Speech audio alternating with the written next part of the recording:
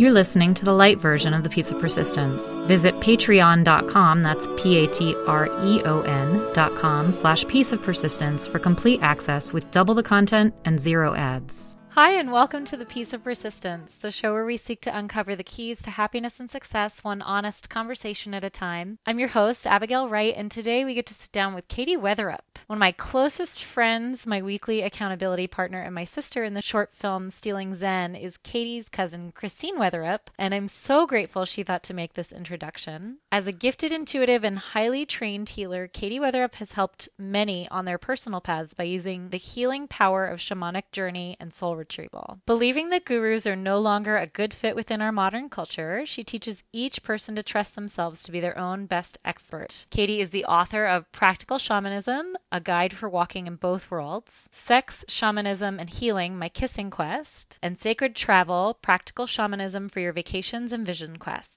She says that working as a mechanical engineer, she has always understood the necessity of system integrity. The human spirit is a highly complex system which can break down in complex and subtle ways. Much of her shamanic work is oriented toward wholeness. She helps people find their way back to themselves, all the parts they've lost, forgotten, denied, and disowned. She loves the elegance, simplicity, and power of soul retrieval, and it's deeply rewarding for her to know that an hour of her time is often life-changing for her clients, affording them unprecedented levels of wholeness and right relationship to the universe. Katie, I'm so excited to hear about all of this. Thank you so much for joining us today. Thank you for having me. I'm really excited to get to talk about this, and it's just such a neat opportunity. So thank you for letting me be a guest on your show. You're so sweet. I'm so excited. And I would love to just start, before we get into all these things I know nothing about, I would love to just start and hear about your upbringing. What were your early years like? Very good. I mean, I have really kind parents who just didn't have the concept of energetic sensitivity. So most of the suffering in my childhood originated from aspects that in the culture that I was in, nobody had a reference for. So I grew up mostly in the country. We moved out when I was 8 years old, and my parents bought a farm that was 10 miles out from the nearest town that had 3 stoplights up in Northern California. And I got to raise goats, and we had a horse. And it's probably the best Christmas present ever was the year we got the horse. So I had a really cool farm experience with all these animals. And then in sort of self-defense of being so energetically overstimulated anytime I was around more than a couple of other people who I didn't know very well, I took the refuge of many bright, socially awkward people and delved into academic overachievement. I like to joke that I was queen of the nerds because I was academic decathlete 2 years running. So that means of the nerdy kids, I was the nerdiest of the nerdy kids. But my social development and my emotional intelligence lagged far behind. So once I got out into the world, a lot of my growth edge was dealing with those aspects. So yeah, I went off to college and got my engineering degree and then moved into, this eventually through a slightly circuitous path. So we're talking about an unseen world. I have to admit, I know just about zero about shamanism. And so I'm curious, what can you tell us about shamanism and what can you tell us about its role in your life? Most people aren't familiar with the term shamanism. It's actually gotten more popular in recent years. And I was really early when I wrote my book on shamanism. And so it sold really well because there weren't a lot of options and people were really hungry for information. Great. And now my absolute lameness about lack of marketing is being seen as more and more books are written. So it's definitely a field that has a lot of excitement and engagement, which is really cool. But I would say the average person on the street, if they saw shamanism as a written word, there wouldn't be super clear on the pronunciation. One of the maps that I really like is to say we have 4 quadrants of experience. We have mental body, we have physical body, we have emotional body, and we have energetic body. In our society, we're super biased toward mental body. So in high school, you probably had to take trig, but you didn't necessarily get a class on emotional intelligence. Oh, definitely not.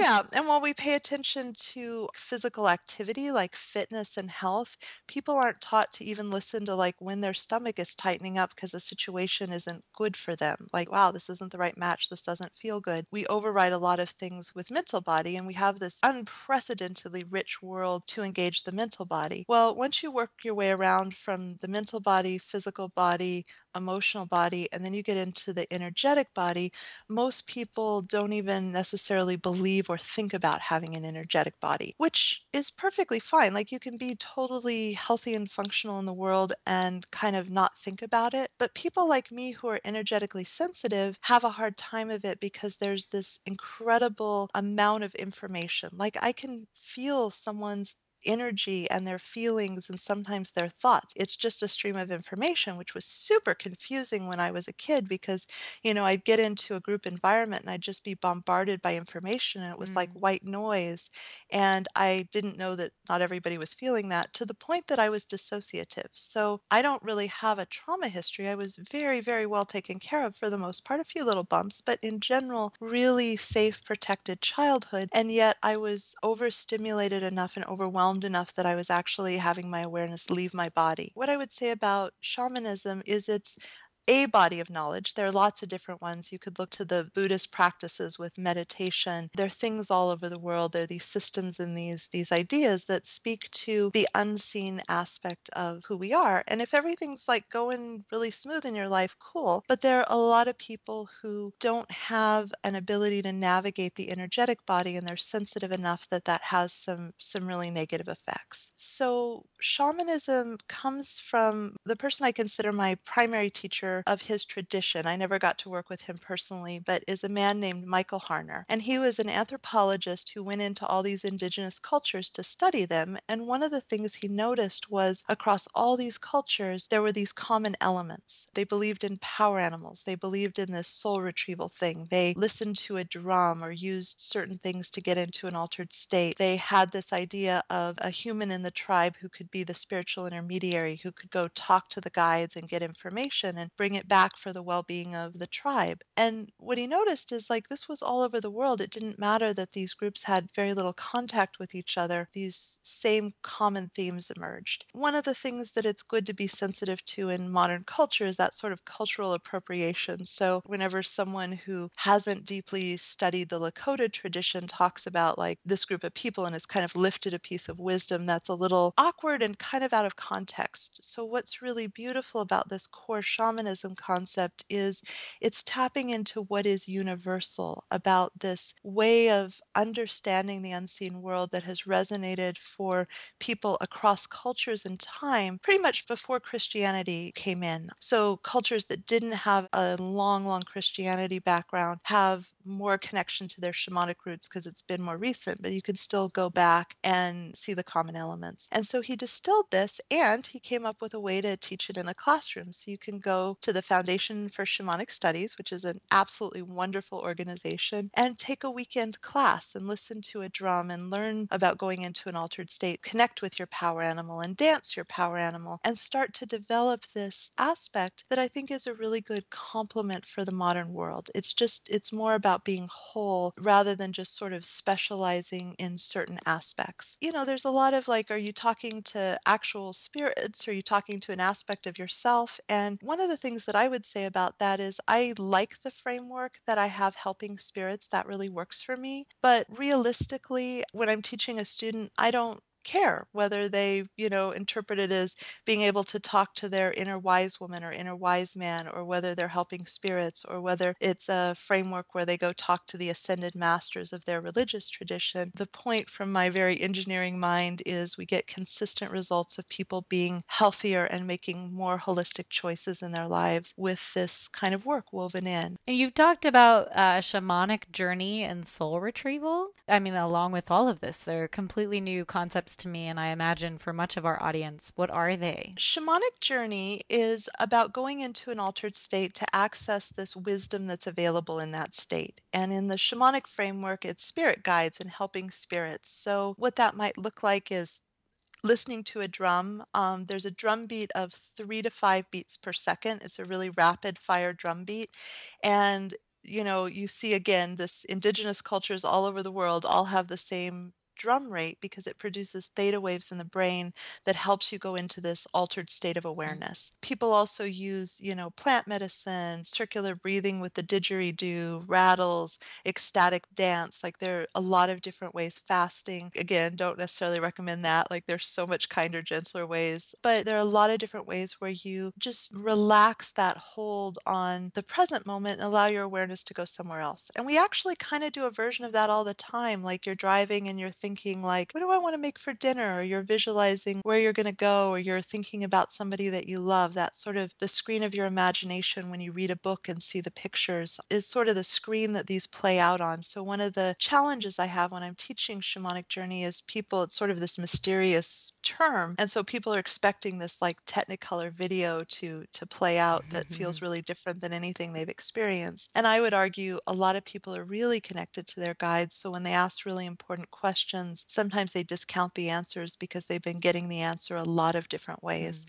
So it feels really familiar. So yeah, what I like to do is listening to the drum, getting into the altered state. And this is my 18th year in practice. And so I have a lot of practice. So the muscle is really strong. It's the coolest thing ever that I get to go talk to my guides, and they're available all the time. So middle of the night when you're not sleeping, great time for a shamanic journey for whatever you're fretting about. Even if you don't get clear messages, it at least interrupts the worry cycle. But I don't necessarily think shamanic journeying is for everyone. I think it's for everyone who feels drawn to it. But the soul retrieval practice and having someone qualified work on your behalf, I think if I were in charge of the world, everyone would just have a soul retrieval. Again, it's this universal concept that you see in all these shamanic cultures that says when we go through trauma, sometimes we lose parts of ourselves. And psychologists would talk about it as dissociation. The shamanic geeks like me talk about soul loss. And the idea is that the soul transcends the human experience. So we have this embodiment, and being a shamanic practitioner, I'm fully trained in helping souls to move on.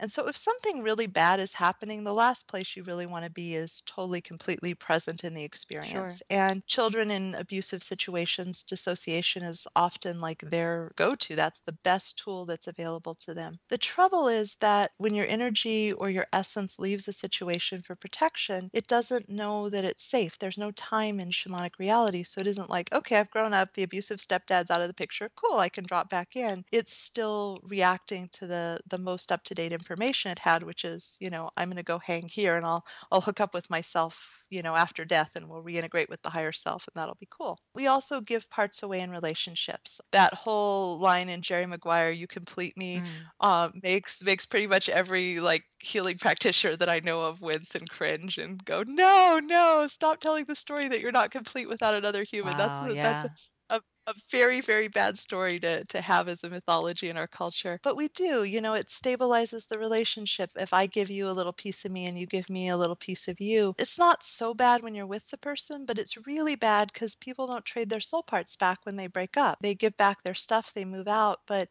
there are these people with these tremendous energetic ties, because when you're intimate with someone, there's this incredible amount of energy that's shared and pathways that get established because of the intimacy of a sexual and romantic relationship. But people don't know that they should disconnect all the pathways that lead to this other person. And so when I do a soul retrieval session for someone, a lot of times there are all these energetic ties to people who are their long ago exes and not anybody they want to be with, but they're like, why do I still dream about this person? I'm like, because there's a pathway, there's an energetic conduit between the two of you, and you can never cut ties with your own soul part. It's just this essence of who you are that you're always connected to. So if it's hanging with your ex who you didn't have a particularly enjoyable experience with it, you're still pulled in that direction. What I do when I do a soul retrieval is I connect with the person, so I know their vibration, I know their essence, and then I go find these parts, and I'm like, okay, the bad experience when you were 2, all over, you're safe, come on back. And I just regather these parts and I return them to the person. And even if somebody's not real resonant with shamanism, it's not that interesting, it's just a really good thing to do because it provides such a foundation. And so, like I said, I was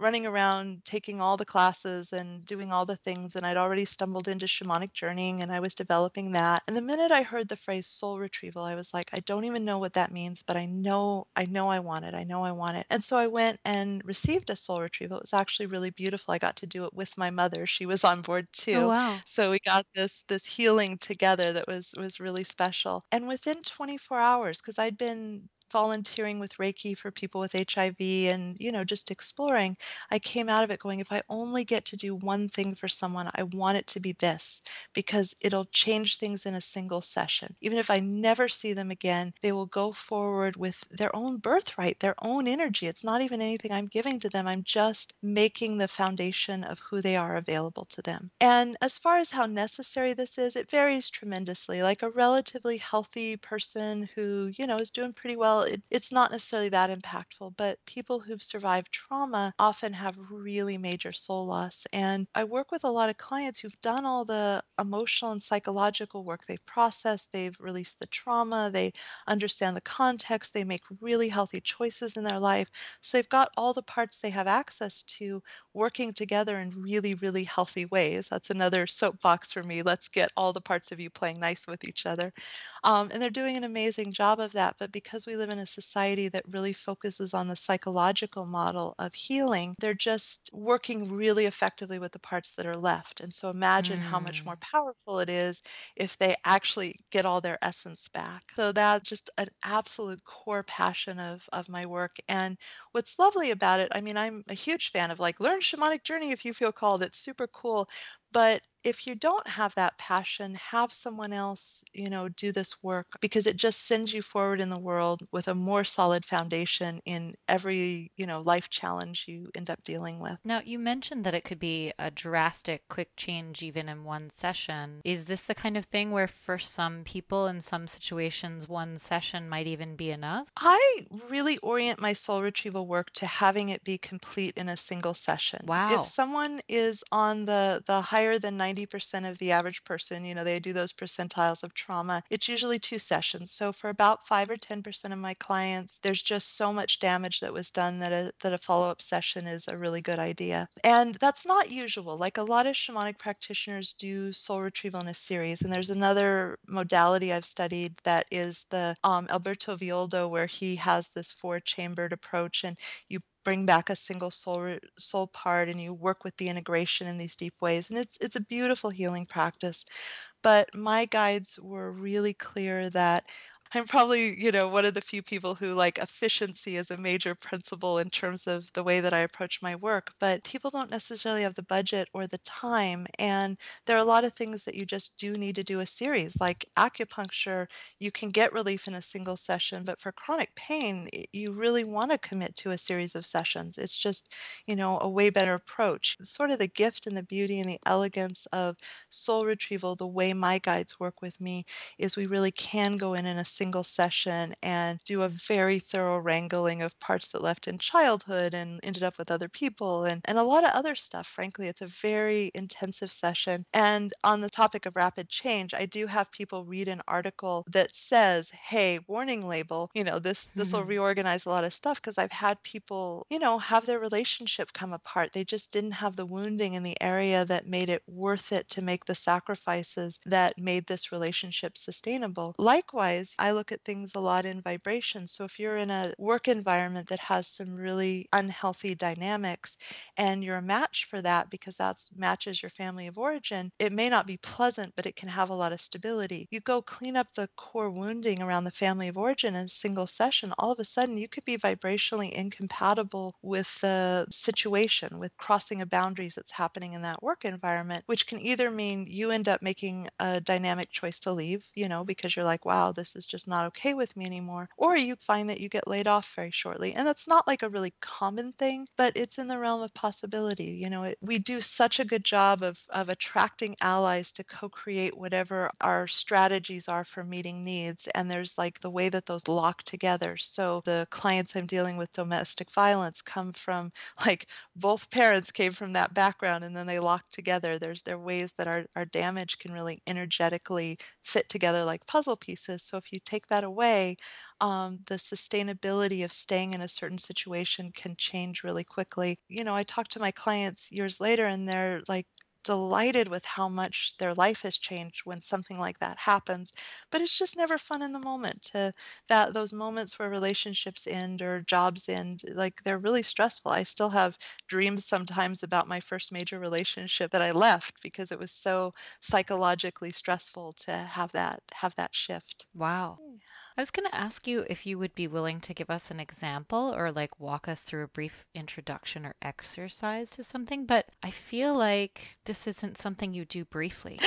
You're right. Brevity is not my superpower, but I'll make an effort. So one of the things I'm just going to recommend, it's on my website, so you can watch the video, is something called fire ceremony, and it creates an energetic intervention. And a lot of times our emotional matrix just can't process everything that's going on, or we've been caught up in repetitive thinking. So if you're really, really mad at someone for a long time, you can form neurological pathways that play the I hate my ex tape over and over and over again long after you're ready to be done. So there's a fire ceremony you can do once or twice or 21 days, depending on how deep this is, where you blow into a leaf or a twig, which is basically light made into matter. Photosynthesis is pretty darn magical if you think about it.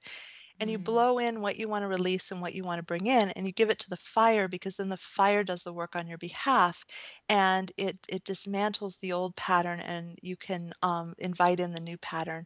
And it's a really good way. Like, a lot of the shamanic work is leveraging other resources, so we don't have to do it all ourselves. And so if someone's really in a hole of grief or anger, or has a lot of stuck emotionality or a lot of repetitive thinking, this is a really good practice. And again, it's a little more elaborate than that. I won't go into all the details, but it's for free video on my website to, walk you through it with all the instructions. Brilliant. And we'll put it in the show notes too, but what was your website again so people can find It's you? handsoverheart.com. So handsoverheart.com. Brilliant. And your 3 books that you've written are all there too. How did you decide to write your first book? I was in the shower one day and my guide said it's time to write a book. And I went, I don't know enough to write a book. I'm not ready to write a book. But I started, and I found that I actually did have a tremendous amount to say. And so I wrote it a chapter here and a chapter there, and then wove it all together, and happily had some really good editors, because I write shockingly well for an engineer, but not so great if you compare me to your average professional writer. So my editors were super helpful in the quality of my book. It took time. One of the things I learned about doing it, because I know a lot of people have a desire to write a book, is you kind of need to put off to the side the critic that's looking over your shoulder, and like make a deal with the part of yourself that feels vulnerable about being exposed, that it'll get a chance to have an edit. Like, I promise I won't show this to anyone else until you get a chance to like check in with me about whether this is okay. But for now, just we'll talk later.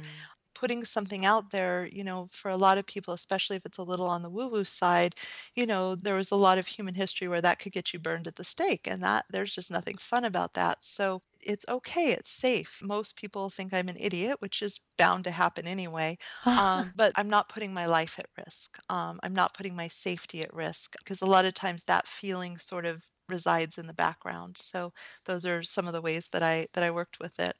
Have you ever wanted to go on an adventure around the world and into the stars?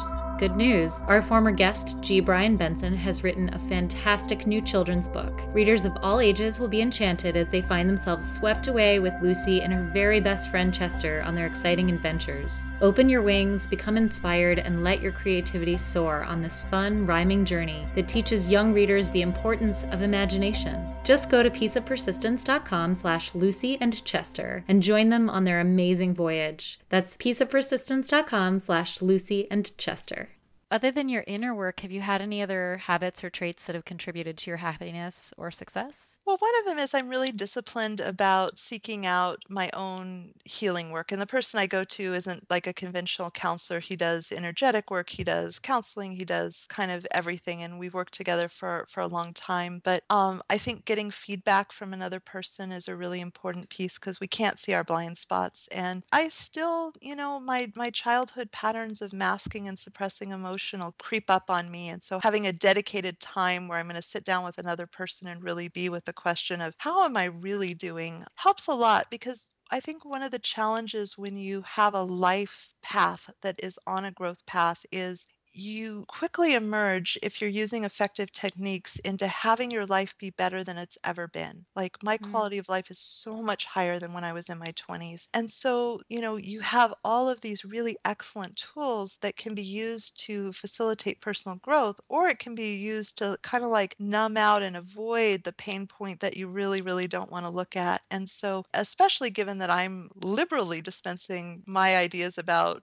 how things should go to other people as a professional practitioner, I would argue that there's an integrity of what I want to bring as a professional practitioner of doing that, as well as that being a really critical piece to just make sure I'm not using my tools to stay stuck rather than using my tools to continue to grow. Mm. Also, I'm a much nicer human if I sit in my hot tub every night. I have this gorgeous hot tub out under the stars, and I was Oh. being all self-congratulatory. I don't yell at people in traffic. I just say interesting choice, and I soothe my fight or flight. And then my hot tub was broken for a week, and I was like, why? Why would you do that? You're a horrible person. You don't care about other people. I'm like, I am not as involved as I thought I was. I just, I get this, really peaceful decompressing time that has me really connected to my body. So hot tub's really important to the care and feeding of Katie being a agreeable person to be around, even for me to be around myself. Yeah, and I clearly need to come visit you sometime. Absolutely. There's nothing better than a hot tub under the stars. That sounds great. Other than, having jacuzzis under the stars, if there were one thing you'd like the world to see differently through your eyes, what would it be? One of the things that just breaks my heart is so many really fundamentally good people are so hard on themselves. There's this inner criticism, and it gets pushed away. I was just listening to a Brene Brown Mm. audiobook, and her TED Talks on shame and vulnerability went viral, and it's one of the most watched ever. So I think there's this real hunger for us to be free of that, but the vulnerability of exposing those pain points mean we don't get accurate mirroring. We don't get people look at us and say, okay, that was a misdemeanor in the grand scheme of things. And then we have this society where all of this stuff that we need to get out of us often gets projected. So when a public figure makes a minor error in sensitivity, that they're horrible, which sort of reinforces that. So that shadow work, that making peace with yourself, kind of across the board, I think it's one of the more universal things. And I already mentioned, like, if everybody could have a soul retrieval,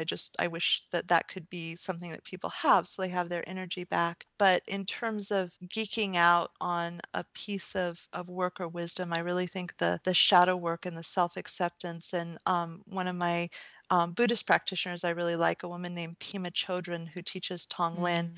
Mm. She talks about what she calls Maitri, which I may or may not be pronouncing correctly, but it's unconditional friendliness with yourself. Because I think self-love is kind of an inaccessible code word. So upgrading the internal request to be looking at, like, how am I doing with unconditional friendliness? It doesn't matter whether I'm being an idiot, whether I was socially awkward. Like, I can cringe over the most benign socially awkward moment that everybody forgot about, but years later I can be like, oh, that's horrible. Really quick shamanic technique for those moments. Again, the guy that I work with, Sean Roop, has a really good thing that he taught me. It's called the transmutation breath. So when you have that, I'm cringing over that moment in junior high. I just still feel the tension and the contraction. Felt so humiliated in that moment. Our tendency is to treat it in our mind like hot potato, distract yourself, at whatever cost. Yes. And if you can catch yourself, if you can notice that you're doing that, the practice is just to breathe in the energy of that experience into your heart, because your heart can transmute anything, and then exhale as neutral energy. So the idea is, you build a house of cards, it might be a really cool house of cards, but that's a pretty organized energy for this deck of cards, and then you can't like play a game with it or build a different house of cards. So it's super useful to like knock it down, and then you can make something new. Only in our energy field, I just find people get things so organized that there isn't a lot of room for growth. It's like this unseen, hoarder kind of thing, like a hoarder's house where they've Mm. got, like, here's the imprint of the mom stuff and here's that. And I'm all about, like, let's just put those back into neutral energy, so you have the freedom to choose in a really contemporary way. If you can notice and not do the knee jerk, like, I just want to push that excruciating painful memory away. And it can be great to practice with, like, things that are a 2 on the humiliation scale rather than jumping right to the 10. But you can breathe it in intend that your heart transmute it, exhale it as neutrality, and just do 3 or 4 of those breaths. And maybe you don't finish the one issue in one time, but you move the energy, and it starts to dismantle the construct that is like the hungry ghost following you around. Remember when you did this stupid thing? Those are no fun. So just sort of a pure acceptance of yourself in every moment. I think that that's a work in progress. I think that that's a very engaged practice. Like when you're walking on the treadmill at the gym, you're doing a thing, and it's an exercise, and it's a discipline, and it's an awareness. So it's very active. The thing about the breath is you're actually doing an energetic transmutation, because nobody wants to torture themselves. Like nobody wakes up and says, I think it's a great idea to torment myself with every bad thing that I've ever done. The brain has this weird quirky thing where we don't live with a lot of poisonous snakes in our environment. So the part of our brain that in hunter-gatherer times was like,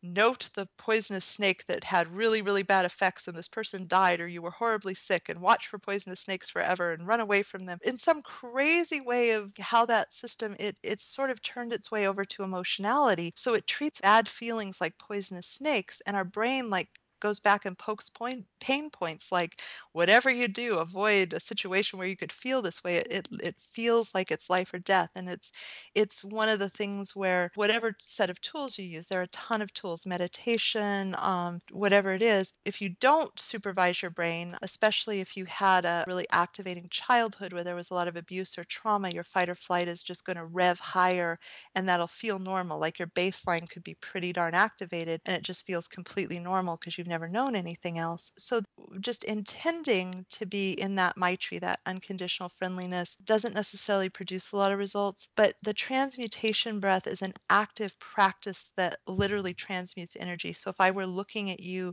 doing that breath with my shamanic vision, I would see this energetic construct get dismantled and become just this open flowing movement of life force energy. And the fire ceremony that I mentioned earlier does much the same thing. It's just more formalized. It's nice because it's a deeper energetic intervention, but the transmutations breath is nice because when your mind's just relaxing while you drive and decides to torment you with past offenses, it's something you can work with right in the moment. Well, that's good. No accidents from any of the shamanic work. That's important. No, I tell people, like, don't do the guided journey while you're driving. Don't do it. Not a good plan.